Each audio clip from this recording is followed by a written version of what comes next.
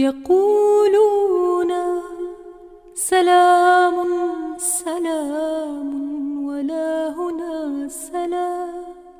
You're listening to Middle East Analysis, a podcast series taking a close look at the Middle East North Africa region. Drumroll please, because it's time for Middle East Analysis. I've got a small grin developing on the face of Dr. Harry Hagopian opposite me, because he knows how these things are somewhat sporadic these days. But it's a pleasure to be with you to talk about the Middle East North Africa region, with a particular focus today on Israel-Palestine. Now, we are actually doing that because Dr. Harry Hagopian has released a new book called Keeping Faith with Hope, The Challenge of Israel-Palestine. My goodness, what a title, which clearly is an all-encompassing thing, and we will talk about that. So in terms of the region, we are honing this in. So we'll start with this, Harry. This book, if you like, was born from your experiences, a collection of essays, you could call it that, over several decades of work. I mean, obviously we've talked about the Oslo Accords and your work there in the early 90s and all the hope that came with that and was ultimately sadly dashed, and in some senses leads us to where we are today with regard to analysing Israel and Palestine. In that particular pre-book launch, I did try and work out how many questions I have asked you on Israel, Palestine and the conflict in the last 7, 8, 9 years. Mm-hmm. And I figured, and I think this is a conservative estimate actually, I've asked you a minimum of 250 questions. Wow. Just on Israel, Palestine. I mean, I understand. We've spoken about the broader region. The Gulf states, we've spoken about, Syria, North Africa, all sorts. 250 questions. And then when you gave me the little brief of asking two, alongside Marcus Jones of Premier Radio, who also got two, that was a bit of a challenge. Because also I'm trying to avoid the sort of buzzword bingo or phrase bingo, such as, I thought, I've got to be careful not to get you saying things like, I am not a prophet. Because most of the questions I ask about Israel-Palestine are asking you to predict what may or may not happen in your analysis. So two questions was rather tricky. Now, I don't think I'm going to ask you those two questions today. Well, the two questions were tricky, if I may butt in, James, but they were even trickier than that, because I always realize that when we're sitting and talking to each other, okay, there's just the two of us, and we pretty much have an idea what are the issues that we need to tackle. Yeah. Whereas in a disparate preview of a book launch as the one that took place at Our Lady of Victories, you cannot gauge the real depth of understanding of the people there. Some people might know a lot, some people might know very little. So the questions should be asked in such a way that they're broad enough for everybody, but not too broad to be watered down or diluted completely. So this is why I was very happy, and when I was organizing this, or when Monsignor James Curry was organizing this preview book launch and at the same time asking me, well, what do we do, etc., I thought, why don't we change things a bit? Instead of me standing up and talking for 45 minutes, as you mentioned, I ended up talking for 25, but instead of me talking for 45, it would have been nice, because I've done a lot of podcasts. You said you've asked me 250 questions minimum on Israel-Palestine. Marcus Jones from Premier Christian Radio has asked me many questions on Middle East matters and Middle East analysis in the past. So I said, why don't you guys ask me questions? And what was nice about those questions, well, other than the fact that the people there attending the event would have been interested to see what you come up with, is that they were questions I was totally unaware of. They were impromptu. We'd agreed that I wouldn't be told what the questions is, so the answers are fresh. And in a sense, yes, they were fresh. And although you didn't ask me about being a prophet or not being a prophet, funnily enough, the question of pesoptimism, another one of my little trademarks, did come up. It did. And then, you see, I regretted not bringing up one of our little, what I think we describe as Harryisms. Now, I have to say, and I think I did say this at the pre-book launch, I have not yet had the pleasure of going through this book. You have furnished me with a copy, which our listeners can't see, but if I just sort of turn a few pages. I haven't furnished you with a copy. I've offered you a copy. Yes, with great gratitude for all the years of friendship and professional work. Well, I tell you, I receive it with great thanks, and I am looking forward to reading it. But you are gloriously different, Harry, as I think I said on the day. So we are going to talk about a book that I haven't read, although I have asked you those 250 questions. So I'd imagine I know as we meander through a very difficult subject that probably won't be solved in our lifetimes, although that's negative, I know most of what you think, but I probably don't know a few of the stories and some of the anecdotes as well. But it shouldn't worry you too much, James, that you haven't read it yet. And here we are doing a podcast on the book because, first of all, as you said, a lot of what is in there, we've discussed it over the past few years. And secondly, my own experience with journalists in general is half the time they don't know what they're talking about when they're asking questions. So don't feel at all concerned because you're leaps and bounds ahead of them. Well, I mean, it's a dangerous ground, isn't it, when one stands on it saying that they're an expert in anything, really. But I very much value your knowledge and, everything you've been through, as I say, from Oslo all the way through. And we've talked, I'm looking at some of all the way to the fancy ultimate deal that has not become ultimate yet. The deal of the century, or yeah. I think even they're drawing back from that descriptor, aren't they? Yes, they are. Because it can't really be called that, I don't think. And whether it can be called a deal at all is another moot point, I think. But it is hard, I think, to really talk about Israel-Palestine without asking an analyst, a lawyer, someone who's been part of negotiations in the past, where we're going with it. And I know that's difficult because there is no singular answer. There's just a look at the options and where things might go and the consciousness of the people and the leaders and so forth. But it's hard looking at the optimism, pessimism. It's hard not to be pessimistic, isn't it, about Israel and Palestine? It's interesting the way you frame the question, James, because you said, where are we going? And in a sense, that opens up a little space for me to say something about where we are going differently from what you will have expected me to say, at least at the initial stage, and then we will go into what happens next with Israel-Palestine. But the going is the bit that interests me in this book, because what is this book? This book is a combination of things. There is a word by the publisher of the book, Simon Barrow of Ecclesia Publishing. They kindly published this book, and it's beautiful, and I really like the cover. And the cover represents the old city where that sign of the road, Via Dolorosa, in Arabic, English, and Hebrew, you can see it everywhere.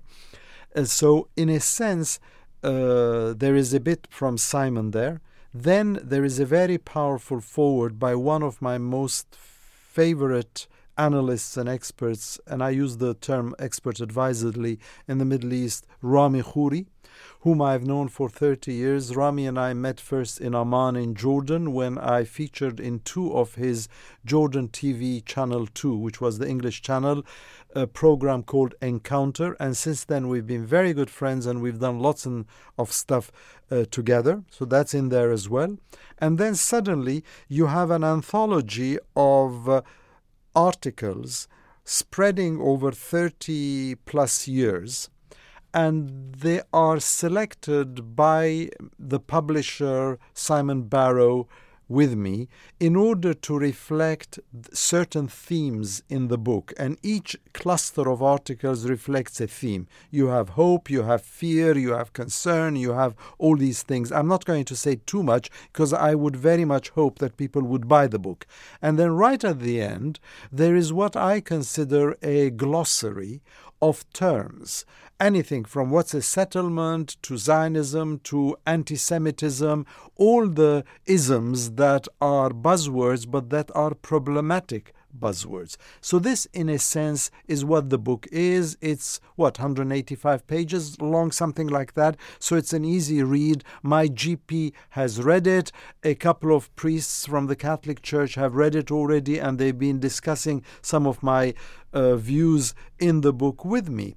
Now, I come back to the term going, because for me, I would, if I were in your shoes, I would say, okay, you've written those articles over a spread of 20, 30 years.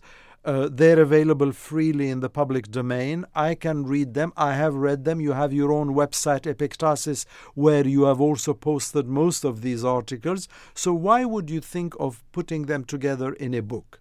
There are 2 answers to that. The personal answer is that everybody and his uncle publishes a book. Yeah. So I thought, well, the opportunity availed itself. Ecclesia Publishing kindly wanted to do this for me. And for me, it's a legacy. It is something to keep behind and to say it's not only online, it's not only digital, it's actually hard copy on the table.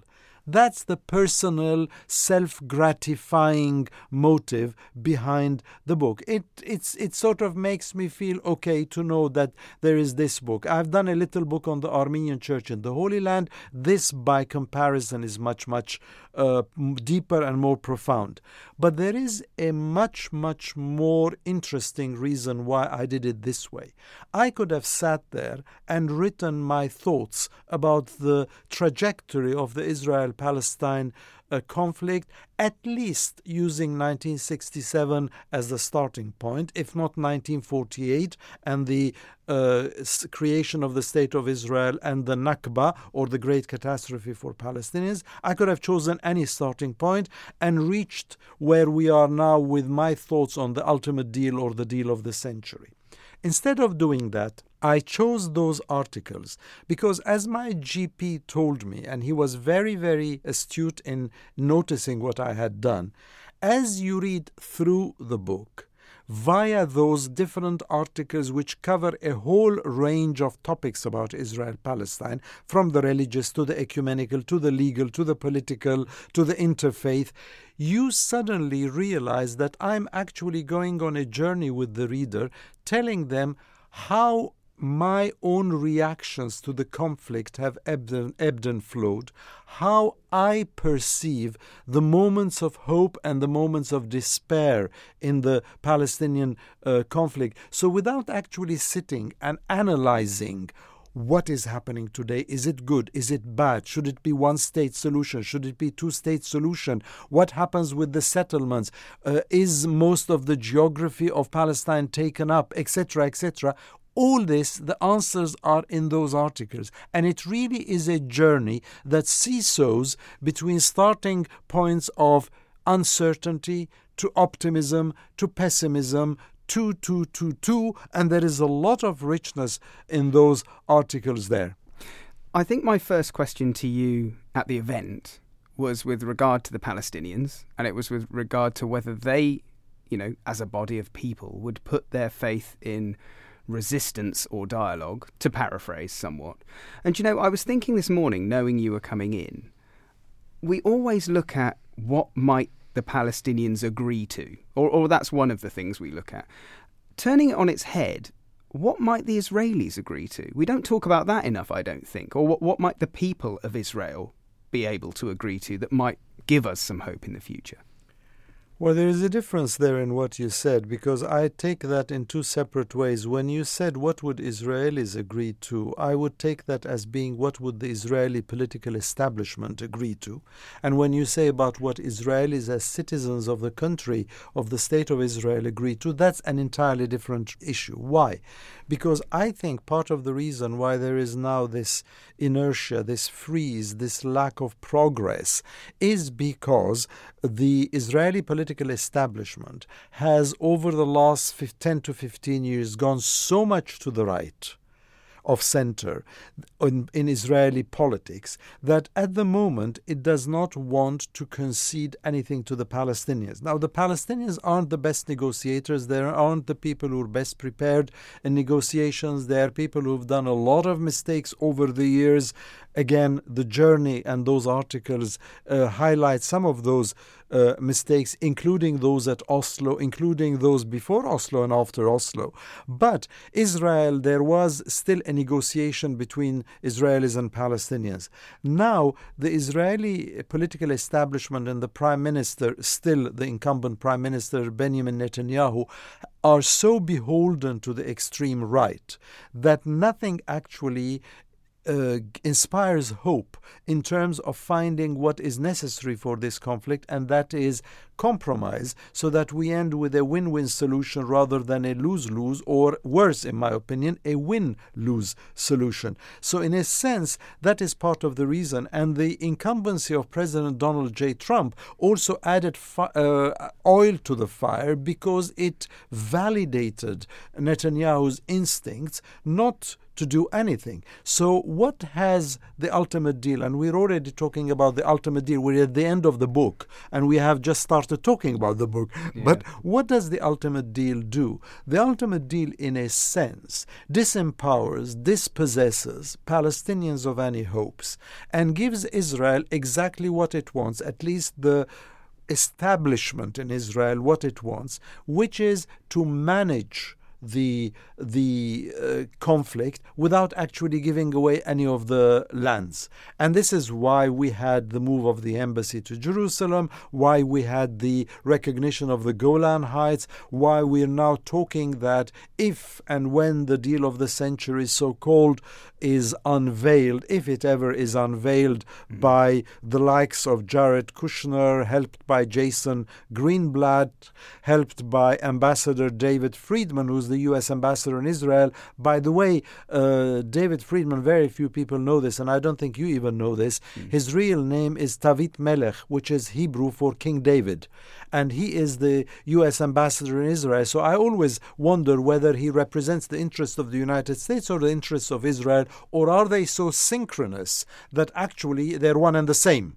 So in a sense, if and when it is unveiled, it probably would lead to a situation where Israel would be given the right to manage the situation, and when the Palestinians say no to the deal, because there is no way that any self-respecting Palestinian can say, okay, you can take everything, you can take all my clothes, including my socks and my knickers, and then I will stand stark naked in front of you and say, I'm happy with this deal. If you do that and the Palestinians say no, then that will be the pretext for Israel to annex chunks of the West Bank as well. That is where we're heading, and this is why I'm so worried, and this is why Israeli Jews, as well as Palestinians and others, are worried about this deal that's being cooked up in the kitchen of Jared Kushner, who has very little experience of the Middle East and its real culture, who's very one-sided in his opinions, and who actually is now going to deliver something which, to my mind, would be a disaster to anything resembling hope in faith in justice. Wow. Now, I was going to ask you several questions to elicit that type of response, so you've saved me the bother in some ways. But, you know, again, drawing back to the 250 questions, drawing back to the amount of times I've asked you about occupation, settlement, the aspirations of the Palestinians versus the security issues of the Israelis and how they feel about their motherland and so forth. You know, I could ask you another 250 and we might not be any the better off, if I'm honest. So part of me, with this in mind, with the book as like the foundation of everything, I wanted to ask you something about. Let me ask you two questions, one about Israel, one about Palestine, but more about Israelis and Palestinians. What do you like most about Israeli culture, and what do you like most about Palestinian culture, from a personal perspective? It's a very interesting question, James, and it sort of forces me to think about what I like most about the Israeli culture and the Palestinian culture. I've known both quite well. As you know, and this is a cliche, I'm Armenian, so I'm neither Israeli Jew nor Palestinian Arab, and therefore I look at it slightly from a removed perspective. I like the Israeli sense of chutzpah, the daring, the devilish attitude, the go-getting attitude, the brash attitude, but also the achieving attitude. What I dislike most is when that begins to devour the rights of others. What I like in the Palestinian side, or on the Palestinian side of the equation, is their kindness, their sense of hospitality, but also, and funnily enough, because there is an oxymoron there somewhere, I like their sense of pain and sadness at not being able to realize their dream of having their own state. I'm very much into self-determination. I'm very much for the rights of people to have their own, to basically decide on their own fate. And in a sense, that genuine sadness, forget the political establishment, forget all the people who do the political shenanigans and the power brokers. Think about the people themselves, the ordinary Moshes and Yaels and Yassins and Mariams. The people can easily, they're both Semitic, they can easily find common ground. But the problem, one of the many problems, is that the political establishments do not allow the people to communicate on a better level, because there is always this tension on the political side that divides the people themselves. And in a sense, there can never be an equal footing and a flow between the two peoples when one is the victim and the other is the victimizer, when one is the occupier and the other is the occupied. Once these two people are, when one is doing all the trade and the other one is not even allowed to access any trade to do anything. So in Olmi, I mean, this whole deal about let's go to Bahrain for the economic summit, I mean, what is the purpose of that, James? Have you asked yourself that? Why is there so much pushback against the Manama Bahrain Economic Summit? Because what the Americans are trying to do with the support of Israel and some of the Arab countries, because there are Arab countries now who are so obsessed by Iran that they do not think that Palestine is now an issue. What are they doing? They're basically doing what in law and I suppose in finances and in business we call acquisitions and mergers. They're preparing or they're creating something called Palestine Corporation, and it's a question of, if you want to have shares in Palestine PC, then you have to do what we tell you to do, which is to accept that you forego your sovereignty, you forego your rights, and you just basically have lots of money and have little pockets in which you can do your own self-governance, but nothing more. This is something that the Palestinians will not accept. And there is no way that the twain shall meet if this is where we are going. Now, you've talked about the Trump administration. Understandably, it'd be fairly impossible, I think, in this current day and age to talk about Israel-Palestine without what the US is doing at this particular stage. But I'd like to talk about those international actors. Now, naively, I suppose, or a slightly naive question. I mean, you like calling it naive when you know very well that it's not a naive question. Well, go ahead, James. Well, it might be a daft question rather than a naive question.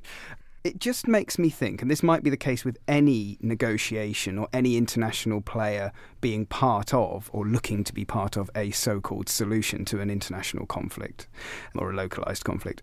It seems almost impossible, because interests are at stake of that particular nation, that, for instance, the US, or be it Russia, or be it whoever, China, can act as referee alone. They're all, it's the interests of that particular country come in as well.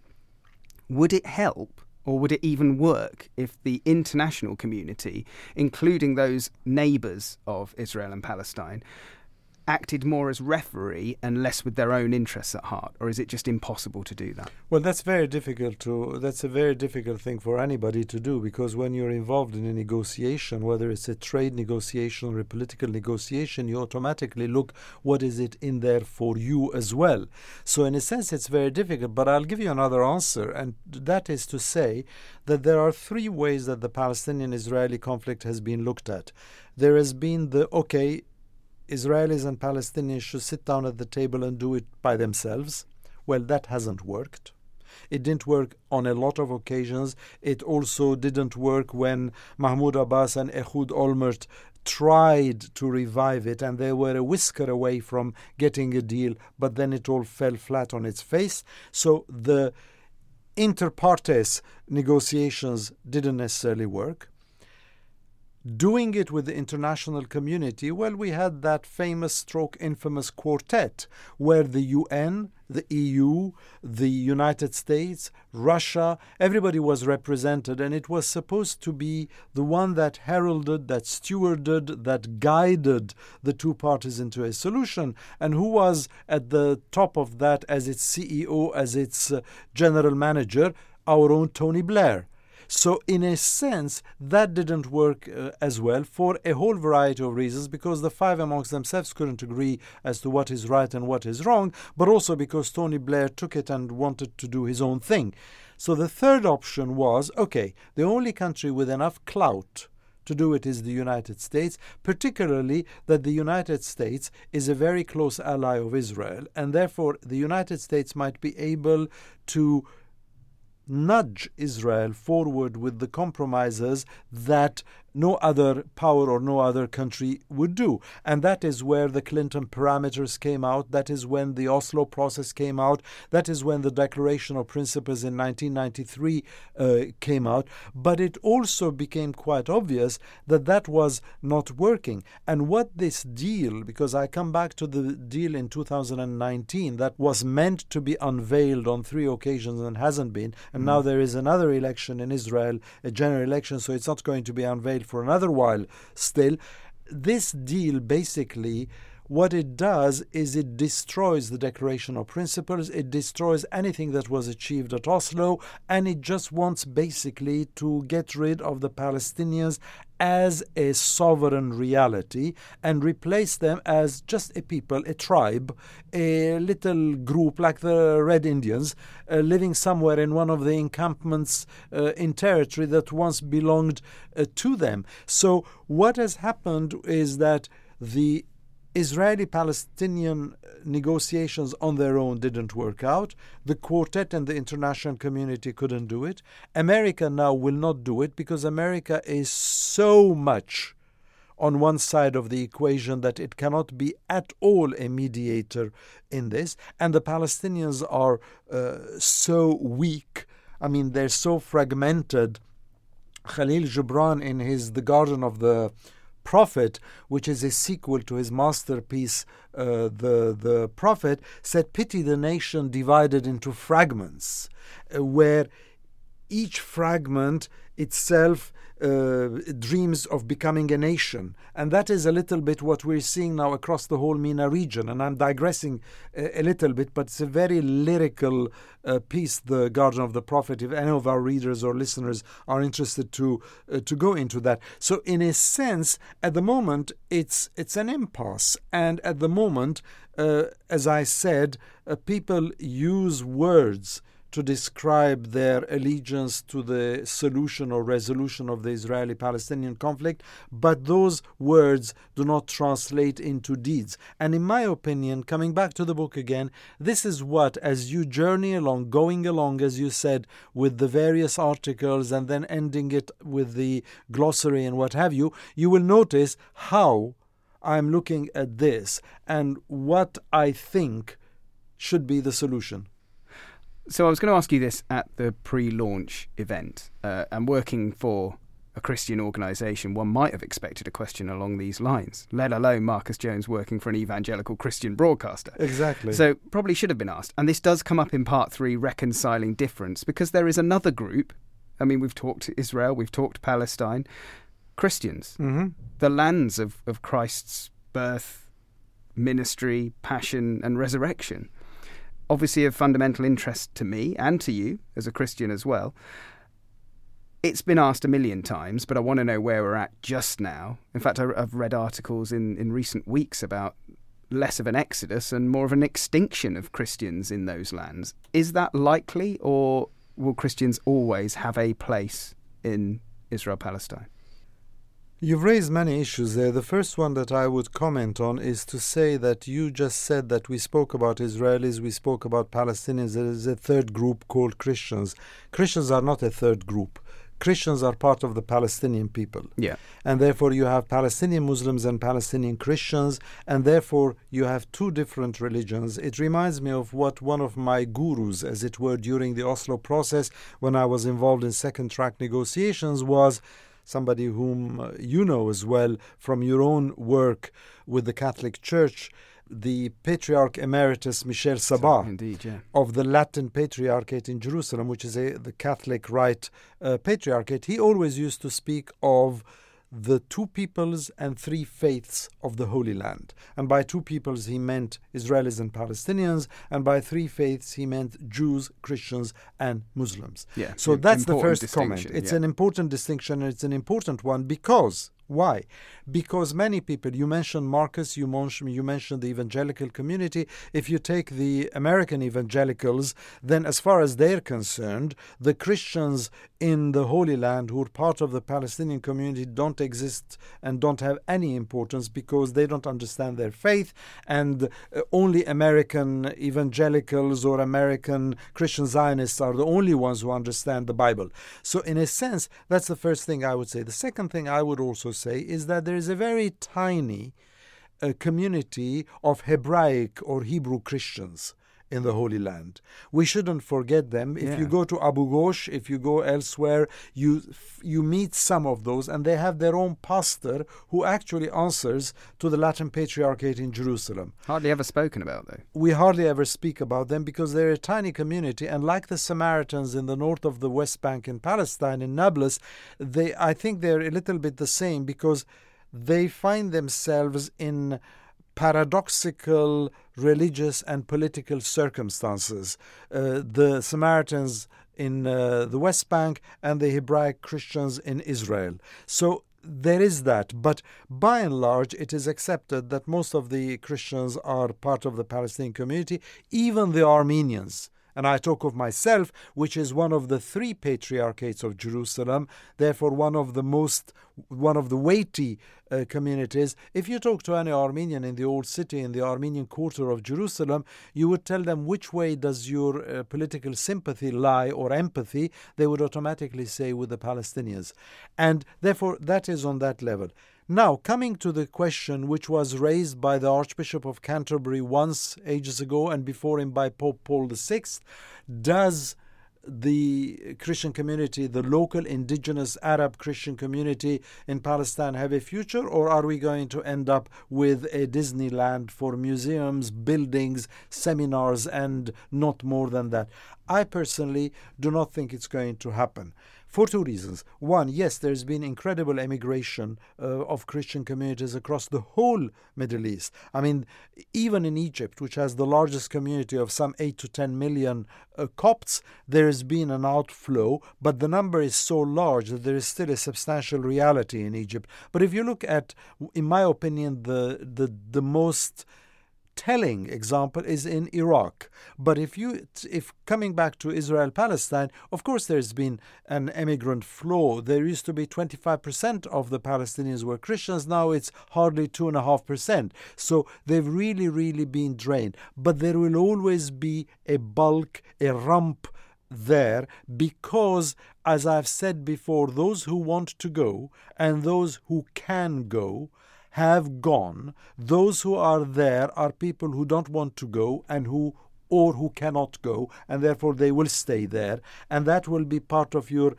Christian community. But there is also another thing which is even more. You said that I am Christian, I believe in my faith. Yes, I do, in as much as I can understand it and struggle with it, of course. But for me, a community of faithful is not by the numbers. I always go back to the early church, which was a higgledy-piggledy bunch of people who didn't have any education, who didn't have any management, who didn't have any central authority. They only were sort of coming out of an experience that they had with Jesus the Jew, Jesus the Nazarene, and then gradually that became into what Christianity is today, with all its divisions and all its glamour, splendor, and also its many, many stains. So the early church was a very tiny church. So for me, numbers aren't what matter. What matters is the bedrock of that faith. So I'm not too fussed if there are 7 Christians or 7,000 Christians. What matters to me is that Christian heritage is not robbed away or wasted away. Absolutely. And you're certainly right to point out the important distinction between two peoples and three faiths. So thanks for that. I feel suitably chastised. Let's finish with a question that I like ambushing you a bit you do, because don't it's you? very difficult to do that. So I enjoy it sometimes. Got me. I'm feeling that one.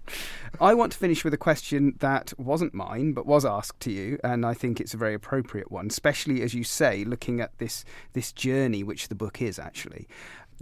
Sorry to butt in there, but let me also say one other thing as I pontificate. A very, very, very good friend of mine, one of my best friends actually, she always tells me, Harry, you tend to be pedantic at times. So let me be pedantic and say that when I'm talking about a journey, when I'm talking about a spread of articles under a number of themes, going forward to 2019 from the early 1990s, that also ties in with the cover of the book, because the cover of the book, we said, is the Via Dolorosa. What is the Via Dolorosa? The Via Dolorosa is also known as the Way of Sorrows. It's also a road.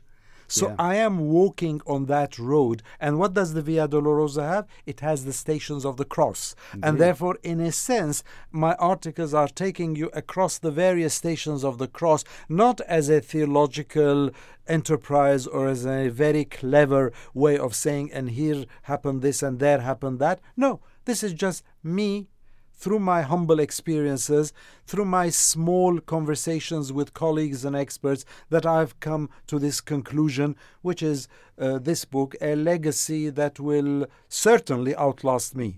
Are you trying to tell me you were suffering as you were learning? I always suffer as I learn, and if you don't suffer, it doesn't stay with you.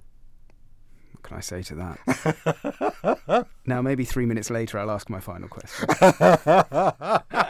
I only jest, obviously. No, you were asked to give 1 point of optimism and 1 point where you might be more pessimistic. So why don't you start with the pessimistic, please, and then conclude with one reason why we should be more optimistic about the future for Israel and Palestine.